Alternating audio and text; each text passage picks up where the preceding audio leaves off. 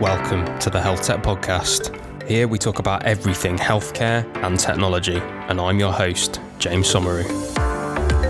Hey everybody, this week I'm joined by Avi Mehra. He is a medical doctor by background and an associate partner for healthcare at IBM. He's also the co-founder of Doctorpreneurs, which many of you may know, a non-profit and global community for medical innovators and entrepreneurs. We're going to hear loads about Avi's career, but he began it as a doctor in the NHS, transitioned from clinical practice to industry roles, and in 2014 joined Bupa as a clinical fellow. We're going to talk about that because we did the same fellowship, Avi and I.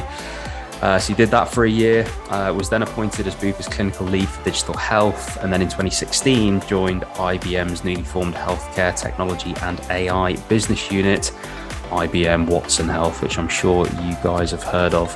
But Avi, it's a pleasure to have you on, sir, and we're friends, I would say, as well, right? That's a fair thing to say. Don't shoot me down. Yeah, absolutely. No, thanks for having me on. Great to be on the podcast. You're very welcome. Whereabouts are you speaking to us from today, Avi? So I'm currently up in Newcastle. It's a nice sunny day. Glorious. Enjoying it here. Glorious. You've escaped London, my friend. You've taken advantage of lockdown.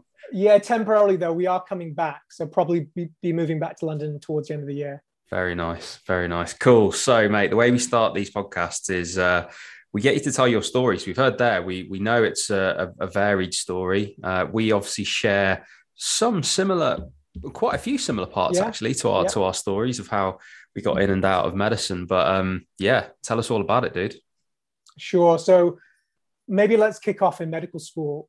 So I came down from Bolton, actually studied medicine in Imperial College. Yeah. It's the 6-year degree there. So you had the opportunity to intercalate in your 4th year in a subject of your choosing. And I was fortunate because Imperial had a unique sort of program where I had the opportunity to intercalate in the business school for 1 year. So nice. I studied management in my 4th year. The reason that's important for me, I always look back, is that was sort of helped plant those first few seeds of interest in terms of other things outside of the science and practice of medicine. So learning about business strategy, learning about technology, innovation, healthcare for the first time and doing it in a structured format was really a great experience and started to sort of ignite sort of underlying fires and passions that I didn't realize were there. So after graduation, I then did my foundation training, did that in the South Thames Deanery. And because of that year in the business school, I started sort of aggressively exploring opportunities, how I could use what I'd learned during that year in my day-to-day work. And so during my foundation training, got heavily involved in quality improvement projects as sort of a vehicle of learning about the space. One particular one was as an F2 doctor. I was in Brighton. I actually initiated and ended up leading quite an extensive trust-wide project to improve clinical handover. And we designed and developed a digital handover solution, which was integrated into the patient administration system and implemented it across 2 hospital sites over about 18 months. And that was for me, my sort of first real hands-on experience of, number one, sort of leading a health IT project and also just leading a project in general. And doing something that was slightly different from clinical practice as a doctor. And again, sort of added that fuel to the fire and I really enjoyed that experience. And so at the end of, my foundation training, as a lot of doctors do, I decided, to take a pause. So I took the infamous F3 year, decided not to go down a specialty training path, but I kept my registration license. So I was still locuming on the side. And then in that F3 year, I did a couple of things. Number one, continued with Brighton to sort of finish off that digital handover solution project and oversee its implementation. And number two, that was the year when we also launched Doctorpreneurs as a formal nonprofit organization with my co-founders. And I also went to the US to do a little bit more studying in management and strategy for a couple of months, just to add on what I'd learned in the business school. Again, really great year, just allowed me to be more flexible during that year and kind of just think about what I wanted to do with my career and why, and what the different options could be. And then I came across the fellowship program, the FMLM, the Faculty of Medical Leadership and Management fellowship program. So I applied to that during my F3 year and was lucky enough to get on it.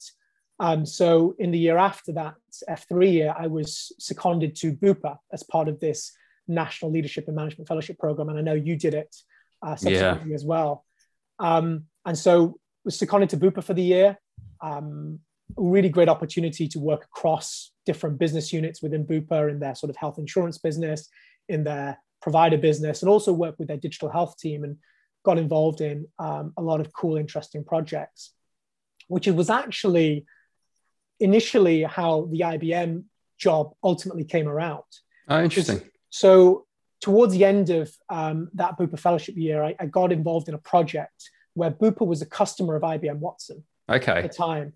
And they were doing a small exploration around Watson at the time in terms of different use cases. And we did a small prototype build where we essentially built a conversational agent, a digital health coach focused on diabetes.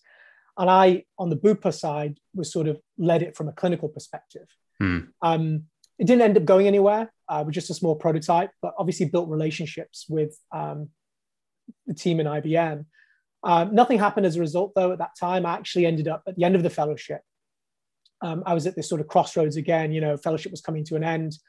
What do I do? Do I join a startup? Do I go into consulting? Do I go back to practice medicine? Actually, Bupa offered me a full-time position to join them as their clinical lead for digital health. So I did that, joined Bupa, actually 4 days a week, and kept a day a week clinical practice. So I'm still working in a general medicine clinic. Again, just to sort of de-risk in case, I found that I didn't enjoy it. And so I was doing Bupa 4 days a week, clinical practice 1 day a week, and running Doctorpreneurs on the side. And then, long story short, towards the end of, my time at Bupa, it was about a year into that role as their clinical lead for digital health. IBM had just launched their Watson Health business units. They were looking for clinicians from around the world to come and join, and particularly clinicians with a bit of a technology and consulting background to join and help build their global clinical team. And I got approached actually by some of the team that I'd worked with on that initial digital health prototype with Watson a year earlier. And it was just very informal. They said, look, we're building this new business unit. We're looking to recruit this type of candidate. We know about you. You're a clinician. You work in the technology sector. You're interested in applying.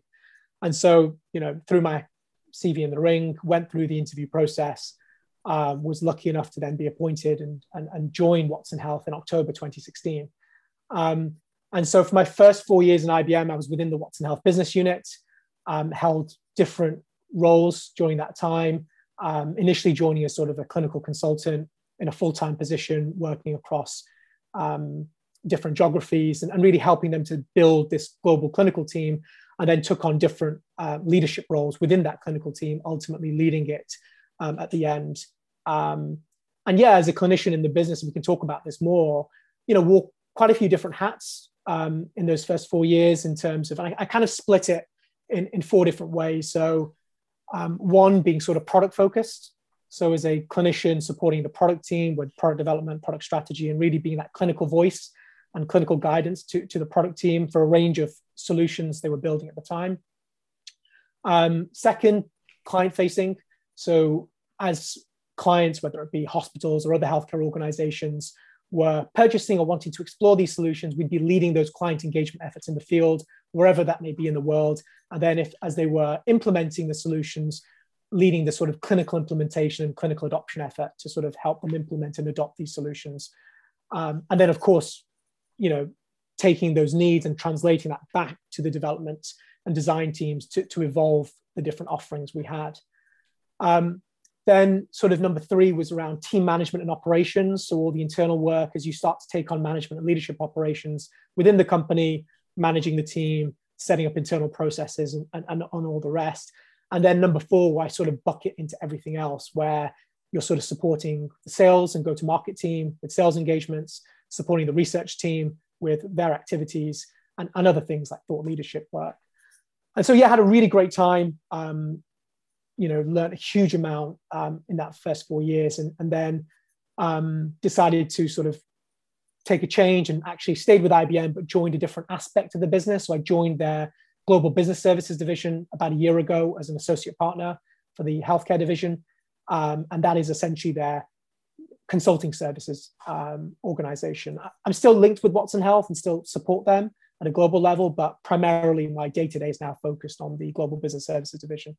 And so, that brings me to where I am today, full-time with IBM, still supporting and running Doctorpreneurs as a passion project on the side, and and try to do a few other bits and bobs, and of course try to find some critical time to balance and relax and enjoy family time as well. Absolutely. And good for you, mate. I think what an incredible journey. And I think the thing is, I think you're living the dream for so many people. I imagine there's quite a lot of people listening that are like, wow, you know, he did medicine, he got what he wanted from it. He uses his clinical, like now in what he does for a corporate. He's got a startup on the side. There's so much that looks like, oh, this guy has just like appeared in this glorious life. But there's loads of work that goes into that. And I think it starts really early on. And actually, it was so many things of what you said interested me. And I've written a few down here.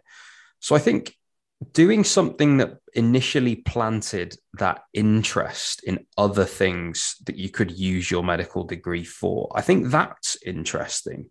Yeah. Because you didn't only plant the interest in doing that intercalated year, you gave yourself some knowledge and some skills that actually led you to have a slightly different framework with the way you viewed your job. And it's interesting because a similar thing happened to me.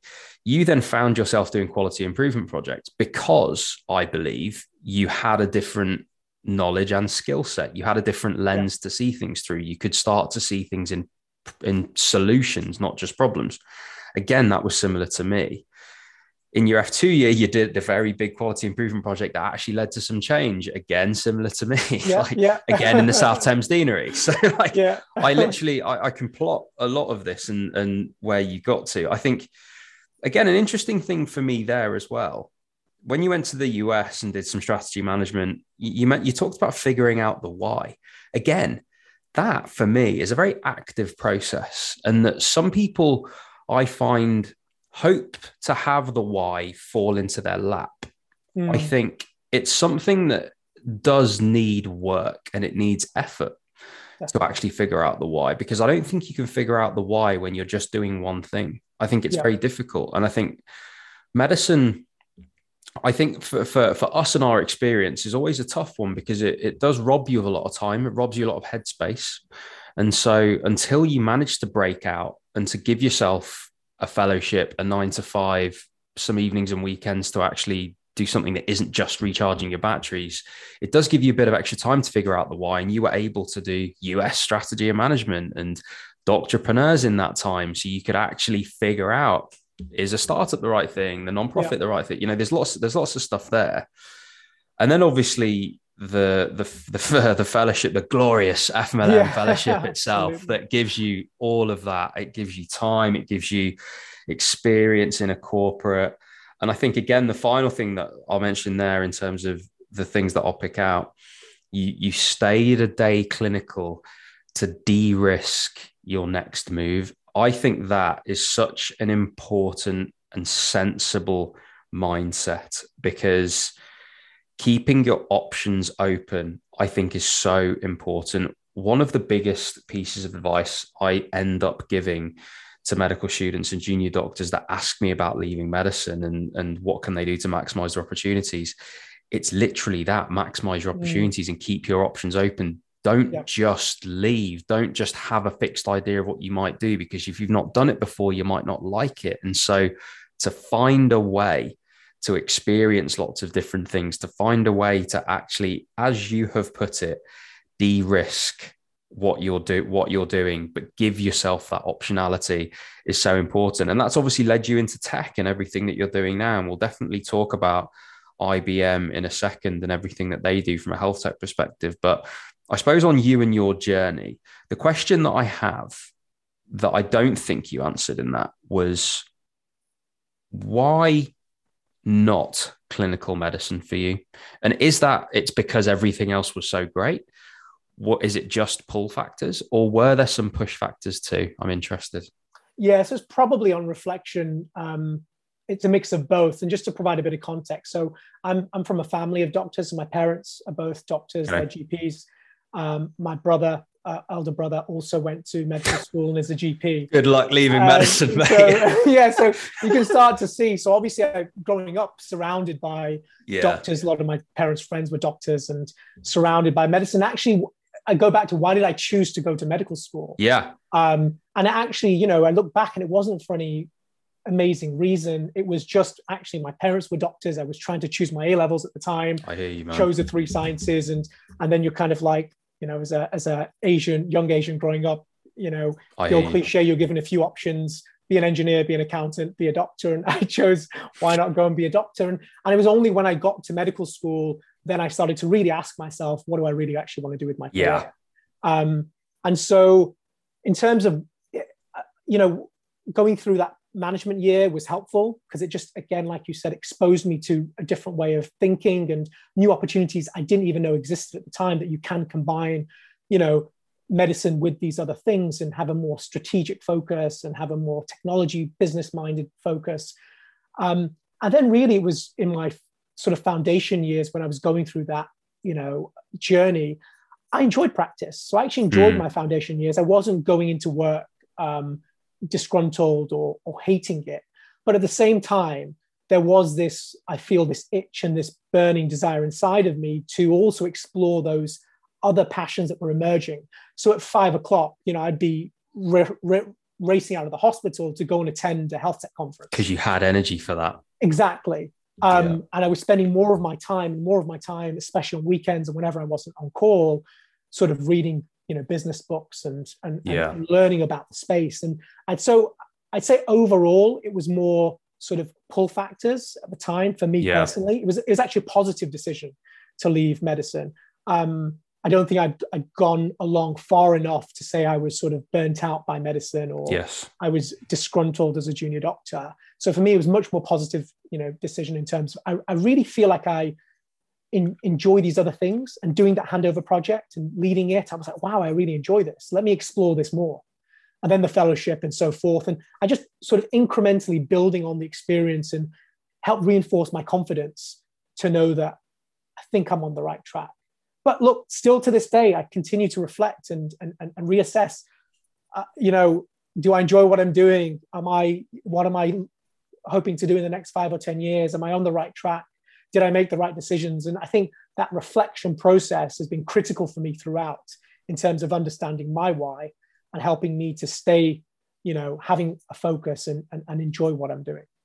I love that, because I think that is one of the really positive things that medicine teaches you, to audit your life every year, because you're on this yearly cycle where you move hospitals and you go up a stage and all those different things, year to year cycles. I feel like I've retained that. I really do. And I feel like just like you've described, I do audit my life, and I'm like, what are the things in my week that I don't actually enjoy? What are the things that are stuck at the bottom of the to-do list that I just can't clear? Yeah. Maybe I should not be doing that. Maybe I should be doing less of that. What are the things that fly off the top? Maybe I should be leaning more into that. And actually, I find that leads me far more into even the specific technologies that I prefer to be part of now, and even the specific types of companies, the specific types of people that I like to work with. Yeah. I learn so much by just having an active, reflective period. And it tends to be around Christmas now, actually. I'm more of an annual cycle than an August cycle. Yeah. Because obviously the new doctors are starting this week, aren't they? Started yesterday. That's right. That's right. Oh my goodness. I know. Gosh, brings back memories. It does bring back memories, doesn't it? But yeah, I tend to do it around Christmas time, which is interesting. Can you still remember your first day? Yes, I can. I honestly, you know what? It was when I was a med student, I didn't really, learn how to do bloods and cannulas as a med student, except for on a mannequin. So my first day, I was just, like paranoid and like anxious about being asked to do bloods or put a cannula. And I remember my first attempt and missing like 3 times and having to get the registrar. Yeah. But it's funny, you look back and at the end of the year after doing anesthetics and ICU for rotation, you're putting in central lines and intubating patients. So, but I don't think at that time, and I don't know if it's changed now, but, medical school didn't really prepare you for that first time. No, at all. Definitely. Yeah. And on that, I suppose, looking at the health tech space now, looking at the medical students coming through, those junior doctors that have just started on the wards, you may be the same as me, that I really like talking to medical students and junior doctors, and I get imposter syndrome because they see me as some sort of success outside of medicine. And probably like me, it does not feel like that at all. But I can see why it is perceived that way. So you're often caught in this thing of giving advice. I more just ask questions. I never tell people what to do. I just ask more questions until I figure out what they actually want to do. But what do you think about opportunities now in health tech? What advice would you give to maybe those junior doctors starting on the wards? Maybe it's the medical students that are looking at those people. It's them next year. There's lots of people trying to do loads of stuff. Everyone, potentially, maybe we're biased because we're in the space, but I feel like there's so much pressure to have a startup, so much pressure to be in health tech, so much pressure to freelance and do all these different things. And what's your advice for people that come to you with this kind of plethora of CVs and portfolios that are quite frightening? My CV isn't as good as theirs. You've raised such an important point. And, through the work I've done with Doctorpreneurs, again, often get medical students reaching out in a similar way. You must see loads of it. And what I probably didn't describe when I was sort of articulating my career journey, it sounds very rosy and it sounds like all the steps just connected, but huge amount of challenges and, adversity and difficulties during that process, which often don't get spoken about.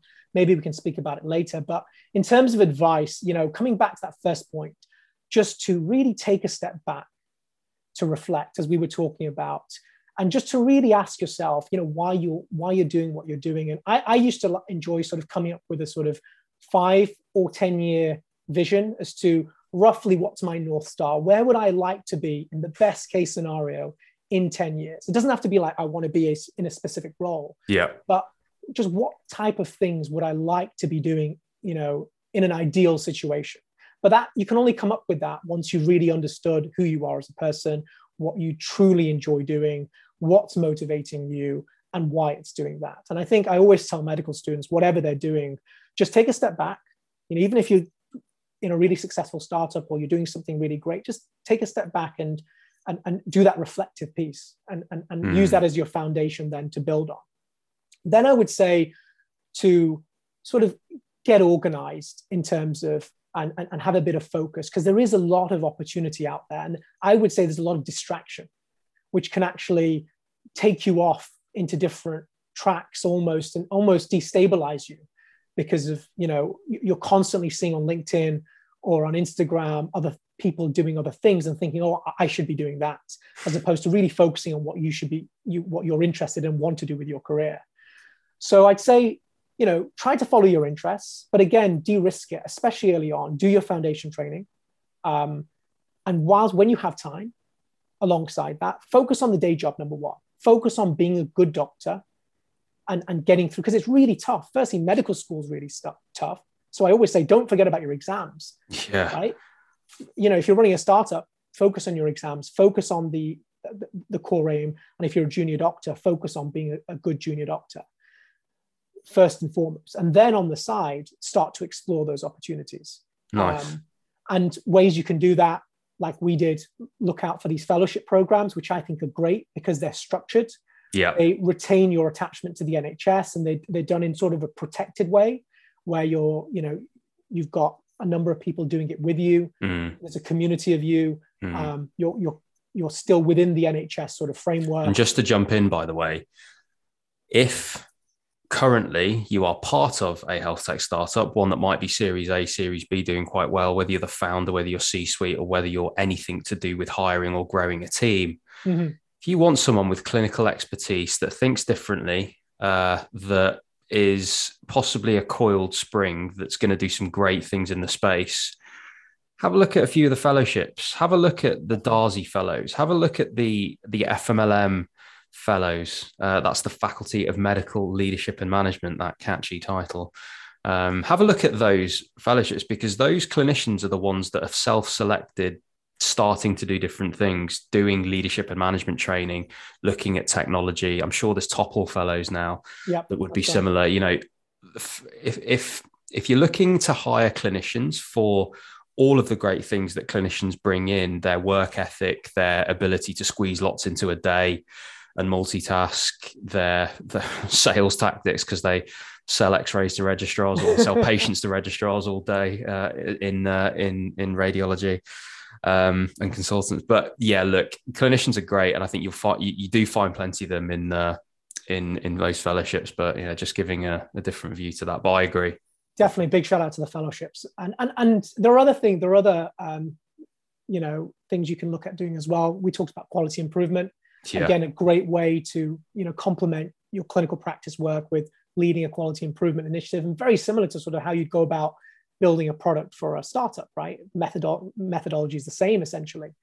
Lean startup, building off that sort of PDSA quality improvement cycle.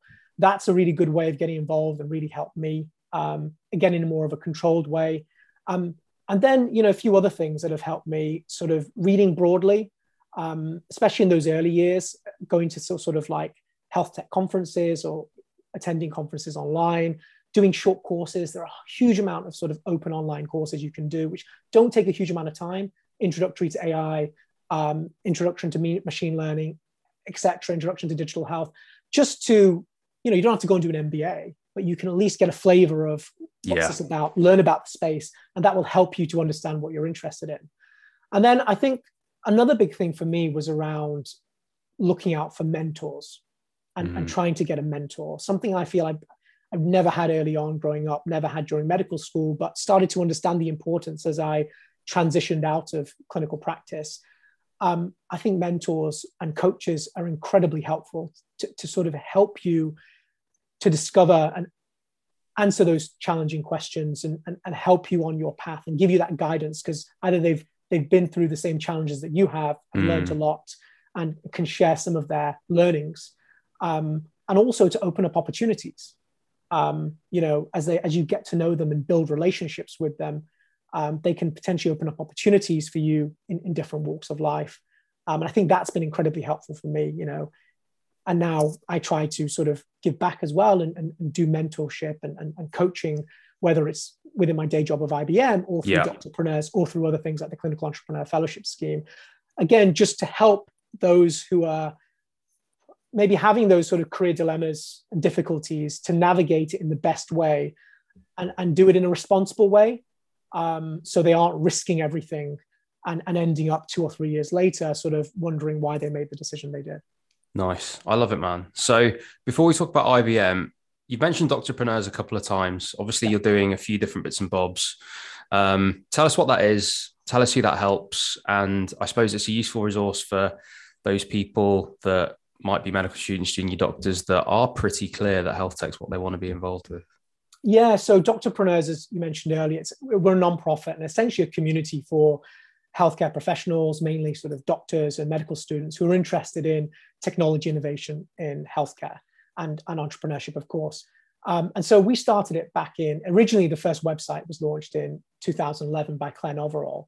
And myself and Vishal and one of our other co-founders, Nick, we got together in sort of 2013, 2014 and saw an opportunity here to do something with that initial website.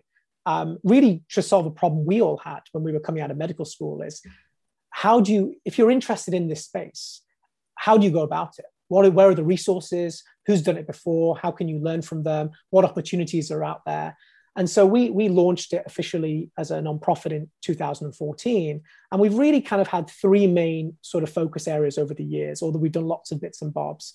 The first being sort of maintaining the website as a central source of sort of inspiration and information. And, we interview lots of doctors turned entrepreneurs or doctor innovators, again, to hear about their story, kind of like what you do, with the podcast and share those learnings. And we also have a bunch of other resources on the website that medical students or doctors interested in the field can access. Number 2 was really around events. We used to run a lot of events, including our startup schools, which I know you spoke at in the past. I did, yeah. Back in the day. Again, just to help get community members down, run sort of tailored workshops and programs. Again, thinking about the clinician primarily. That's our niche, thinking about the clinician interested in innovation entrepreneurship and what do they need to know. And then number 3 was opportunities. And we have a sort of opportunities jobs board where, because of our, community, we have startups and other corporates reaching out to us, sometimes to help from a recruitment perspective, whether it's medical directors, chief medical officers, clinical advisor roles. And so we list those on the platform and sort of help from a recruitment perspective. And so we've done lots of other bits and bobs over the years. I think in recent years, because of the explosion in other communities and other resources, we've really probably slimmed down what we do from a doctorpreneur's perspective significantly, just to keep it sustainable. It is more of a nonprofit, it is a passion project. And so we really focus now more on the opportunity side of things and than anything else. And again, just being that community for like-minded individuals that they know that they can come and reach out to us, reach out to the community, meet like-minded people, get a bit of advice and navigation, and help them on their journey. It's always been an issue, I think, of the health tech space, that there's not ever been, I don't think, a real central component. And it's always been pretty fragmented and quite difficult to sort of get into. And as you say, what are the right resources? What are the right paths? And I think really the answer is there is no path. There is no degree you can do that solidifies you and puts you on the path of like, oh, right, now I'm just going to be, on the path to CEO of Medtronic because I've done this thing, exactly. Or this, I can now found a company because I've done this thing. Like it's so difficult to do that. And I think there's loads of opportunity there, like you guys are capitalizing on. And I think, there's lots of room for us to grow as an industry, I think, to have that central component. And you guys are definitely part of it, which is cool. But I suppose onto the main course of here, talking about IBM, because I know that's what a lot of people will be interested in.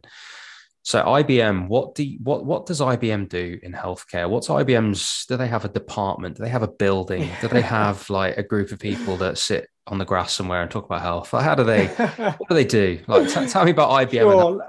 Let's provide some context. So obviously, IBM is, it's a global technology and services company, over 110 years old. So one of the oldest, technology companies, and has done a huge amount over the years, including in healthcare, pioneering different innovations and pioneering research in different fields over the years, and has sort of reinvented itself as a company. I think it's on its fifth reinvention. So from my perspective, I'll probably talk a little bit about my experience over the last 5 years and sort of what I've done, because otherwise, it's almost too broad to talk about all the different facets. So when I joined in 2016 when IBM had just launched this new business unit, Watson Health, which was a sort of dedicated healthcare technology and AI unit that was formed following several large acquisitions of sort of healthcare and medical data companies. We invested about over $4 billion at the time. Woof. And some additional internal investment to sort of see if they could to sort of double down on healthcare and see how they could apply AI, analytics, and other technologies to solve some of big complex challenges in healthcare. And so I was part of the early stages of that business unit. My area that I was tasked with focusing on was oncology and genomics. And so our global clinical team at that time, and Watson Health covered many different areas, government health solutions, imaging, life sciences, and other areas. But what I was focused on for the first 4 years was really the oncology and genomics portfolio.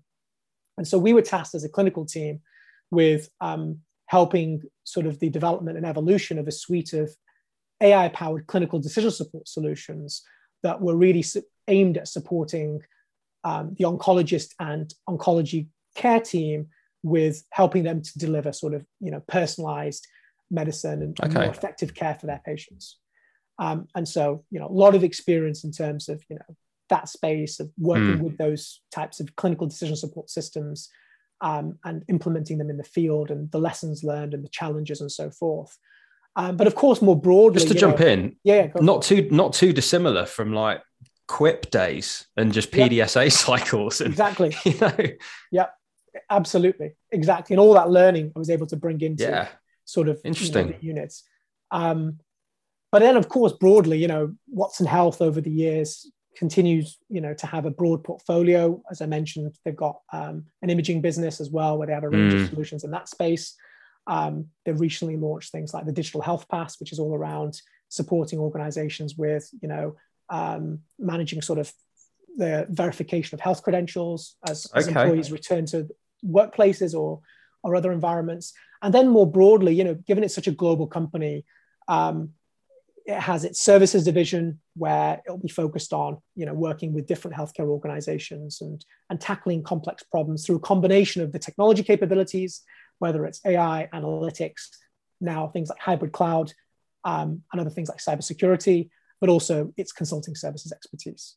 So, incredibly, a huge amount of history with IBM as an organization. Of course, a huge amount of work from a healthcare perspective in recent years through Watson Health, but also the wider IBM. And now IBM as a company is going through its sort of latest reinvention under the new CEO, Arvind Krishna, who started last year. And now the laser focus is all around hybrid cloud and AI at a sort of enterprise level. But of course, that trend of course relates to our focus in healthcare as well. Interesting. So in your experience then, in terms of working with IBM, if you're part of a startup, I mean, how does IBM do it? You mentioned that obviously they go acquiring to just set up new stuff, which they did with Watson. That's at one kind of end of the scale. Do they partner? Do they speak to? Do they work with startup? Do they have a finger on that pulse? Are they looking for people in different fields? I imagine, if there's a heavy focus on AI at enterprise level that bleeds down, I imagine that there's lots of, they need to keep their finger on the pulse, right? So Absolutely. you guys must look at quite a lot of stuff to get a broad view of what's going on. Yeah, again, at an IBM level, absolutely they do. And there'll be, they've got various different programs where startups can come and leverage some of the technology like Watson capabilities as part of their startup or initial technology development at a reduced cost or no cost, for them to be able to explore and prototype and develop things. And absolutely is part of that, helping to establish that startup ecosystem and seeing that flourish. And so there are various different programs that IBM runs globally to support startups. Of course, at a local level, I personally have involvement with things like the Clinical Entrepreneur Program, and some of the other accelerator programs that exist, and again, supporting them with bridging the gap in terms of my career and also what IBM can provide.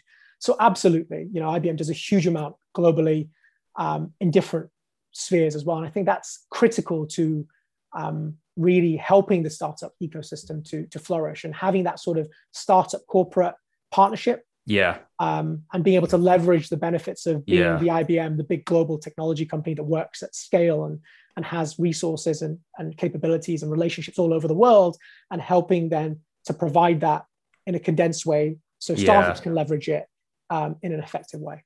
So that's super interesting for me, actually, because I guess you see all of those different sides, because you see it from a corporate perspective. You work with the Clinical Entrepreneur Program and other bits. So you see it from the startup perspective. You also see it from the companies and individuals, etc., that you'll work with at IBM, and also through Doctorpreneurs as well. There's loads of angles that you see this from, and I think it's a really important point.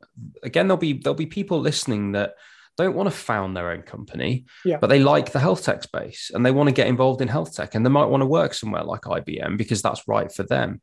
And I think it's a really important point that you don't have to found a company. You don't have to raise money from VCs. You don't have to be doing all of this stuff to make an impact in health tech, because frankly, if everybody did that, the place would fail. Like, you need people doing literally everything. And like you said, back to that self-awareness point about what works for you as an individual to then go and make that impact. I suppose my question here is, what elements of your job at IBM do you enjoy? Because I remember seeing you, I think it was at one of the giant healths, and like you were jet setting around the world like there was no tomorrow. You just like on so many flights, which I'm aware can sound more glamorous than it is. But like, I got home and I was like, I was just like trying to be building all this stuff, and I'm just like in the dirt the whole time. Like, this guy's like probably flying first class everywhere. Not at all. Definitely not first class. Definitely not first class. Economy next to the bathroom.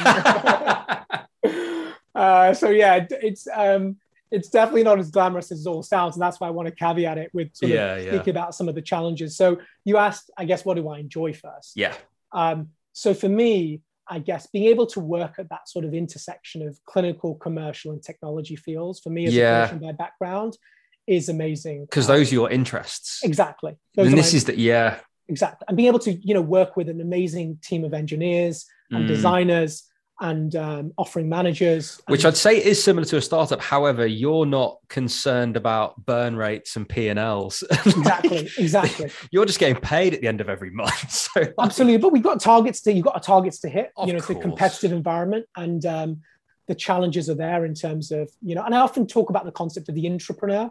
Yes. The intrapreneur within. So you can be within IBM, you can start new initiatives and lead new projects and build new business units and take on new propositions and be more of the intrapreneur within a large organization and see success from that perspective.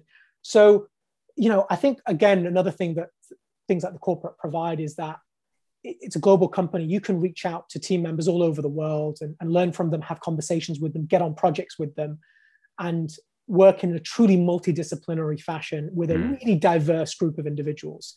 And to do that as a startup, of course, you can do it, but it takes much, much longer. And you have to build a team and be concerned about that. And really, it gives you that sort of badge and permission to really go to any organization and introduce yourself and potentially just get a coffee chat with anyone and to have that introductory chat. And having that global brand of IBM behind you helps you to build relationships, to seek out new opportunities, and to learn a lot. And the education and training you get from being part of the corporates and the bigger organizations is also something that's really, good to be part of. On the flip side, though, there are obviously lots of challenges, right?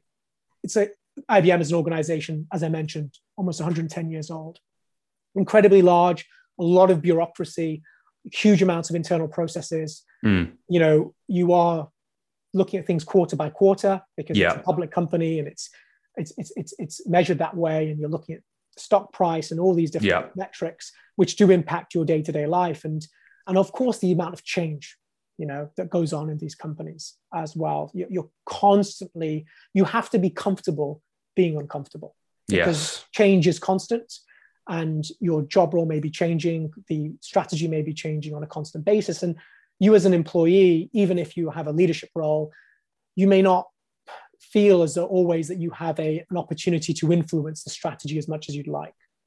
And that can sometimes, be challenging, whereas in a startup, and if you're part of the C-suite, you are making those decisions day in, day out. Whereas in an IBM, you're sort of aligning and sometimes, a cog in the system, right? A little I'm bit. sure it could, and it can feel, I'm sure it can feel like that. Again, it relates back to, I suppose, how sometimes we felt in medicine and that, that's a pretty big organization, the NHS as well. Absolutely. And you can also feel like that. But like you said, it's about self-awareness. It's about knowing what your skills and interests are. And then it's about setting up your life in such a way that who cares how you're paid, what you're doing? Like, it doesn't matter. If you're getting what you want from it, that's ultimately what matters. And for some people, being their own boss, they will take all the stress and anxiety and the fact they need to raise money and the fact they need to win client. They'll take all of that because that one thing is the most important to them. And for others, it's the security and the safety and maintaining all their interests. And there's lots of different factors at play. But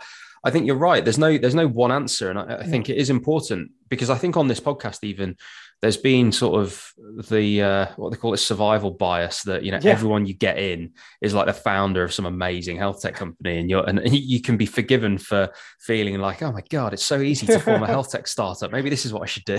Exactly. All these people that are so successful, like 200 episodes.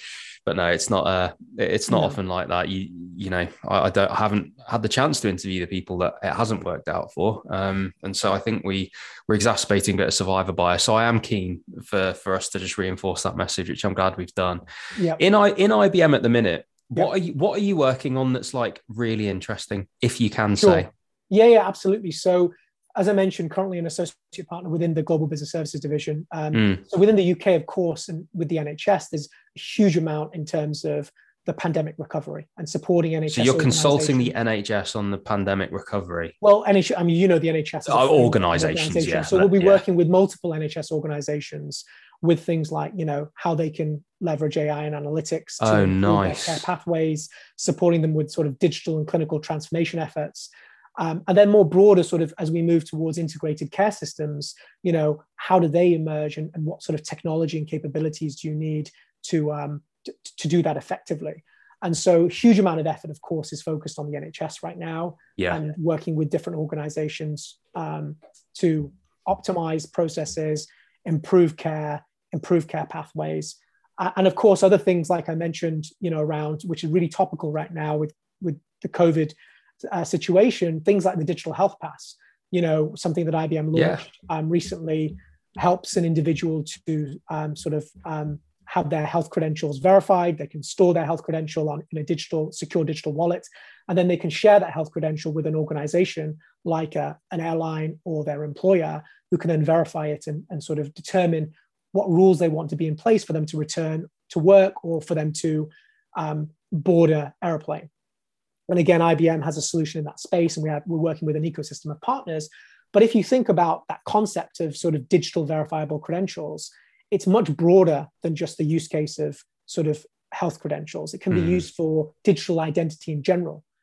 And so there are opportunities and use cases to think about how we use blockchain.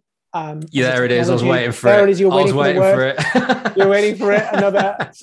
So blockchain is technology to facilitate that type of use case. And so lots of exciting things going on, but very challenging right now, as we know.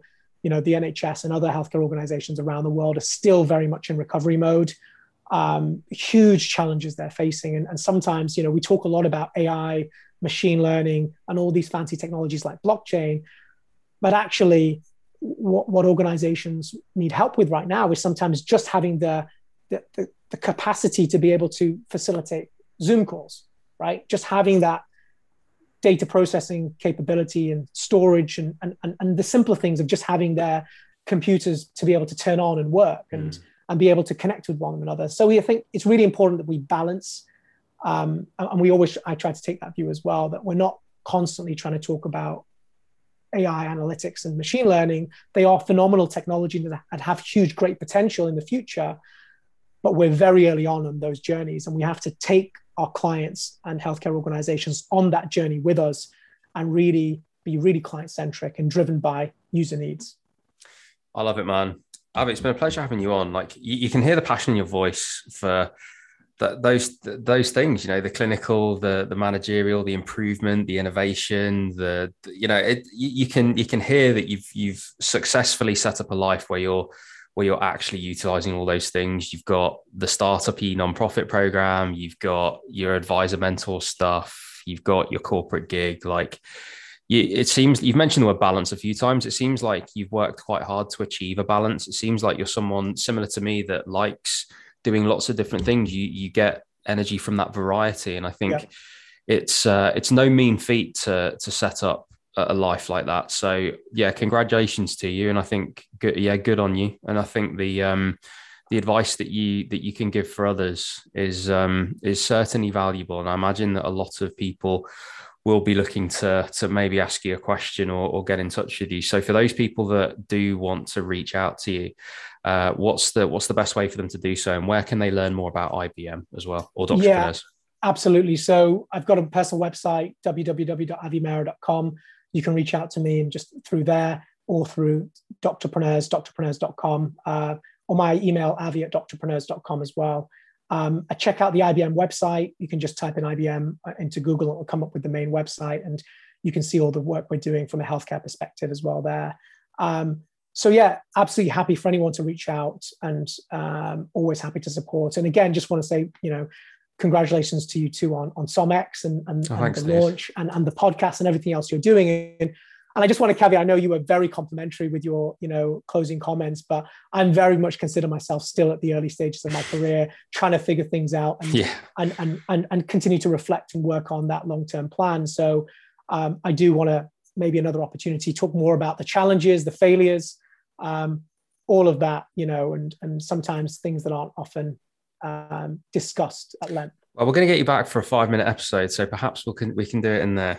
Perhaps we can do it in there. Avi, it's been a pleasure, my friend. I completely agree with you. We're both works in progress. We're both trying to figure things out still. Definitely. And the best way I think I've either heard it put or said myself, or combination of the two, is that I think the reason is that happiness and contentment are both moving targets, which is why what's going to make you happy and content 1 year, 1 week, 1 day is probably different the next. And I think we're both going to have to just keep iterating. We'll see if we ever get there, but I think the two of us have set it up so at least we enjoy a fair amount of the journey. So I think that's the most important thing. But as I say, pleasure having you on, my friend. Look forward to speaking again. Pleasure to be on. Thanks, James. Hey everyone, thanks for listening and making it all the way to the end of this episode. Remember to subscribe, rate us, and leave a review. And you can head to the description of this episode to follow me on all of my social media so you don't miss out on any of the latest health tech content.